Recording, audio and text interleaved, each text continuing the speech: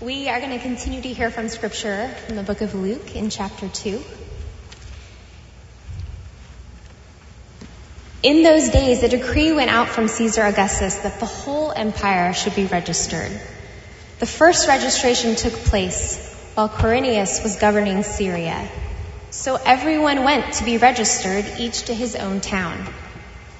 Joseph also went up from the town of Nazareth in Galilee to Judea, to the city of David, which is called Bethlehem, because he was of the house and family line of David, to be registered along with Mary, who was engaged to him and was pregnant.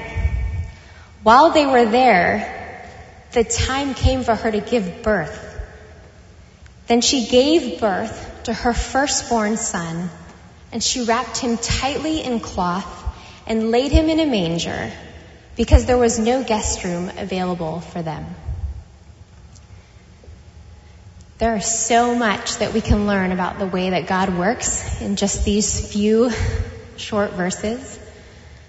I love the way that Luke tells us this story, very matter of fact, very factual, logical, as though this story makes any sense. It is full of mystery and it is full of absurdity. But we can take away so much in this season if we listen. This section begins with Mary and Joseph being called to do their duty as citizens. It is their normal everyday life in a very specific time and place in history with specific powers that be. And God is doing a work. Mary is supposed to give birth to a very important baby. And yet, they have to do what they are called to do. God can still work in the midst of all of the normal and mundane and sometimes annoying daily realities of our lives. But as much joy as Mary must have felt that the baby was finally coming, I think we can all be sure that this was not probably the most comfortable time of her life. And yet she's going to have to make a journey knowing that she's going to give birth to this special baby when she is a traveler on the road, not at home, literally outside of her comfort zone. Isn't that how God works? He meets us in those times when we are totally out of our element. And then it's time for her to give birth. And it says she gave birth to her firstborn son. She's not done this before. She wrapped him tightly in cloth. That sounds intuitive, not absurd. She wrapped that sweet baby in cloth. But then in the same sentence, we return to the crazy, mysterious way of God. She laid him in a manger.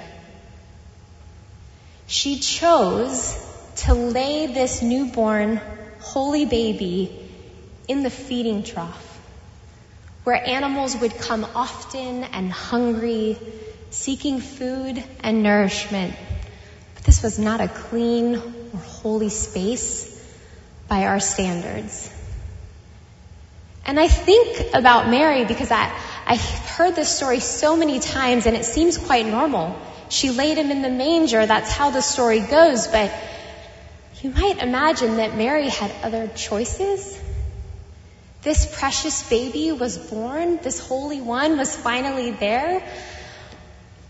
I wouldn't have blamed her if she wanted to just hold him all night, look at him, have him close, or take turns with Joseph if she was tired and needed a rest. But the manger? Mary had been with the divine for 9 months. Maybe she knew that it had to be the manger, that this baby Jesus would be the one where all people would come often and hungry to find what they need, this bread of life, who himself would one day set the table and offer himself up. This first story of the manger is an invitation to come to this baby, to this table, to find what we need. As you gaze upon the nativity scene this season, as you look upon the manger, see the invitation there. It is for you.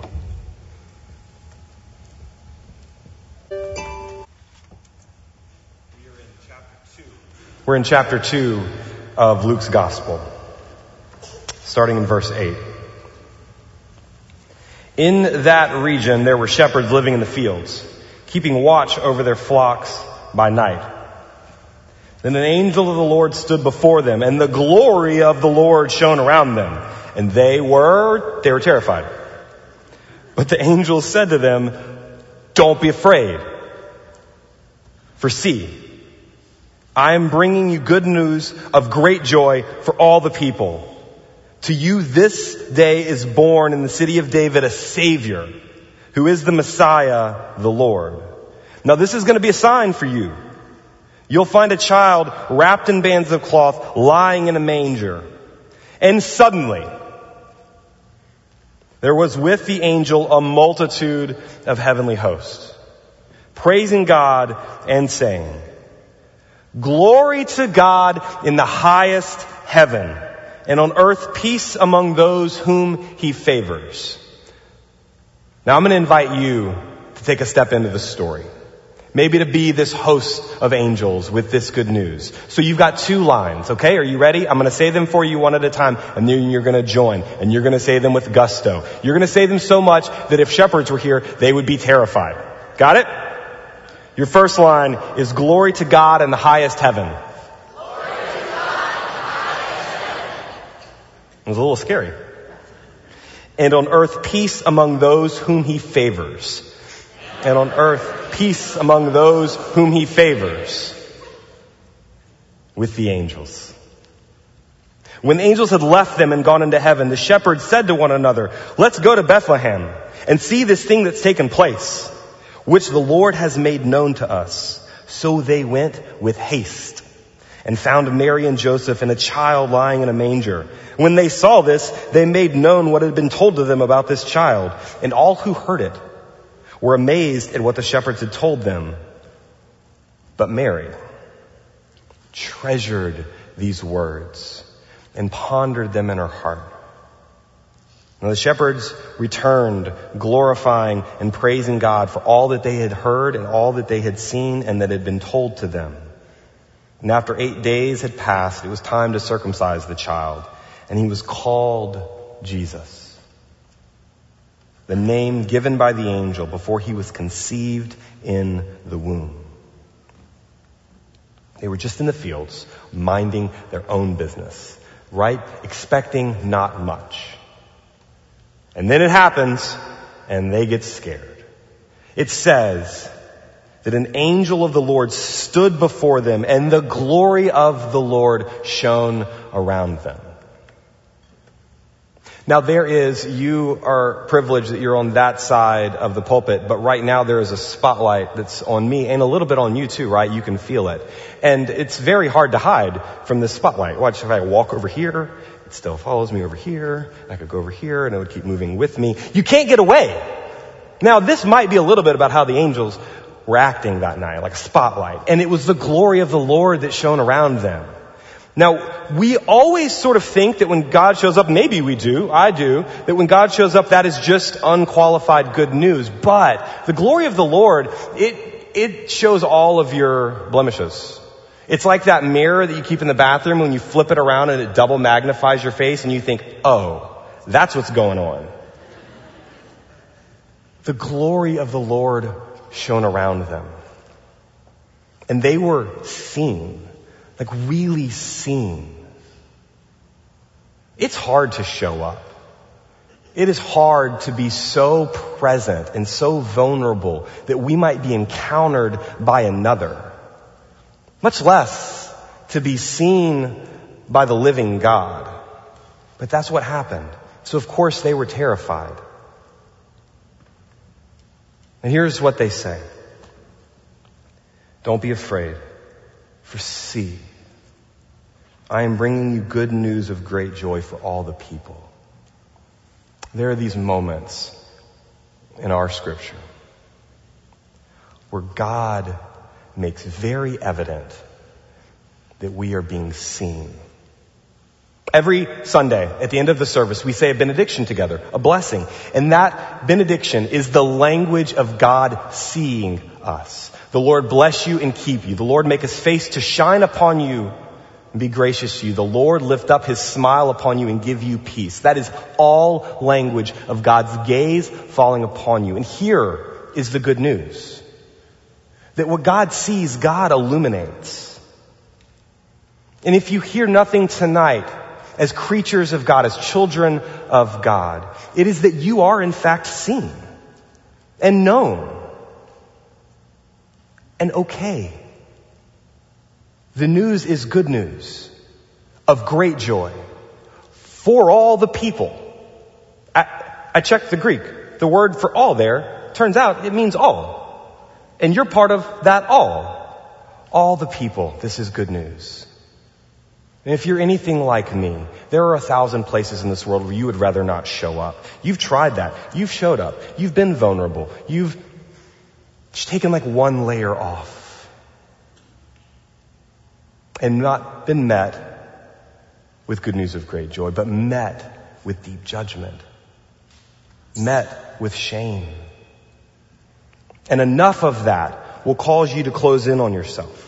Layer after layer after layer. But Advent is about breaking through. It is about breaking through all of the walls that we have put up. It is about being brave enough to show up. Because God is brave enough to show up and to be seen and to be so very vulnerable. Did you see all those little kids? They were breathing all over baby Jesus. It's like, that is God in flesh. So fragile. And it is you in flesh, so fragile. And God knows, and God sees. There is a poem, a blessing. It's actually one of my favorite books of blessing, called To Bless the Space Between Us by John O'Donohue. And he has a reflection in there called For Light. I just want to read you the last stanza because it feels like an Advent poem. It says, and when we come to search for God, let us first be robed in night. Put on the mind of morning to feel the rush of light spread slowly inside, the color and the stillness of a found world. Friends, God sees us and knows us, and it turns out that that's enough. So thanks be to God. Okay, so we've told the story. Town, who helps give our choir leadership a few months ago when we were doing our choir retreat. And you told us then, you said, part of the reason that we practice and the reason that we try to strive for excellence is because it allows us to say more. Do you remember this?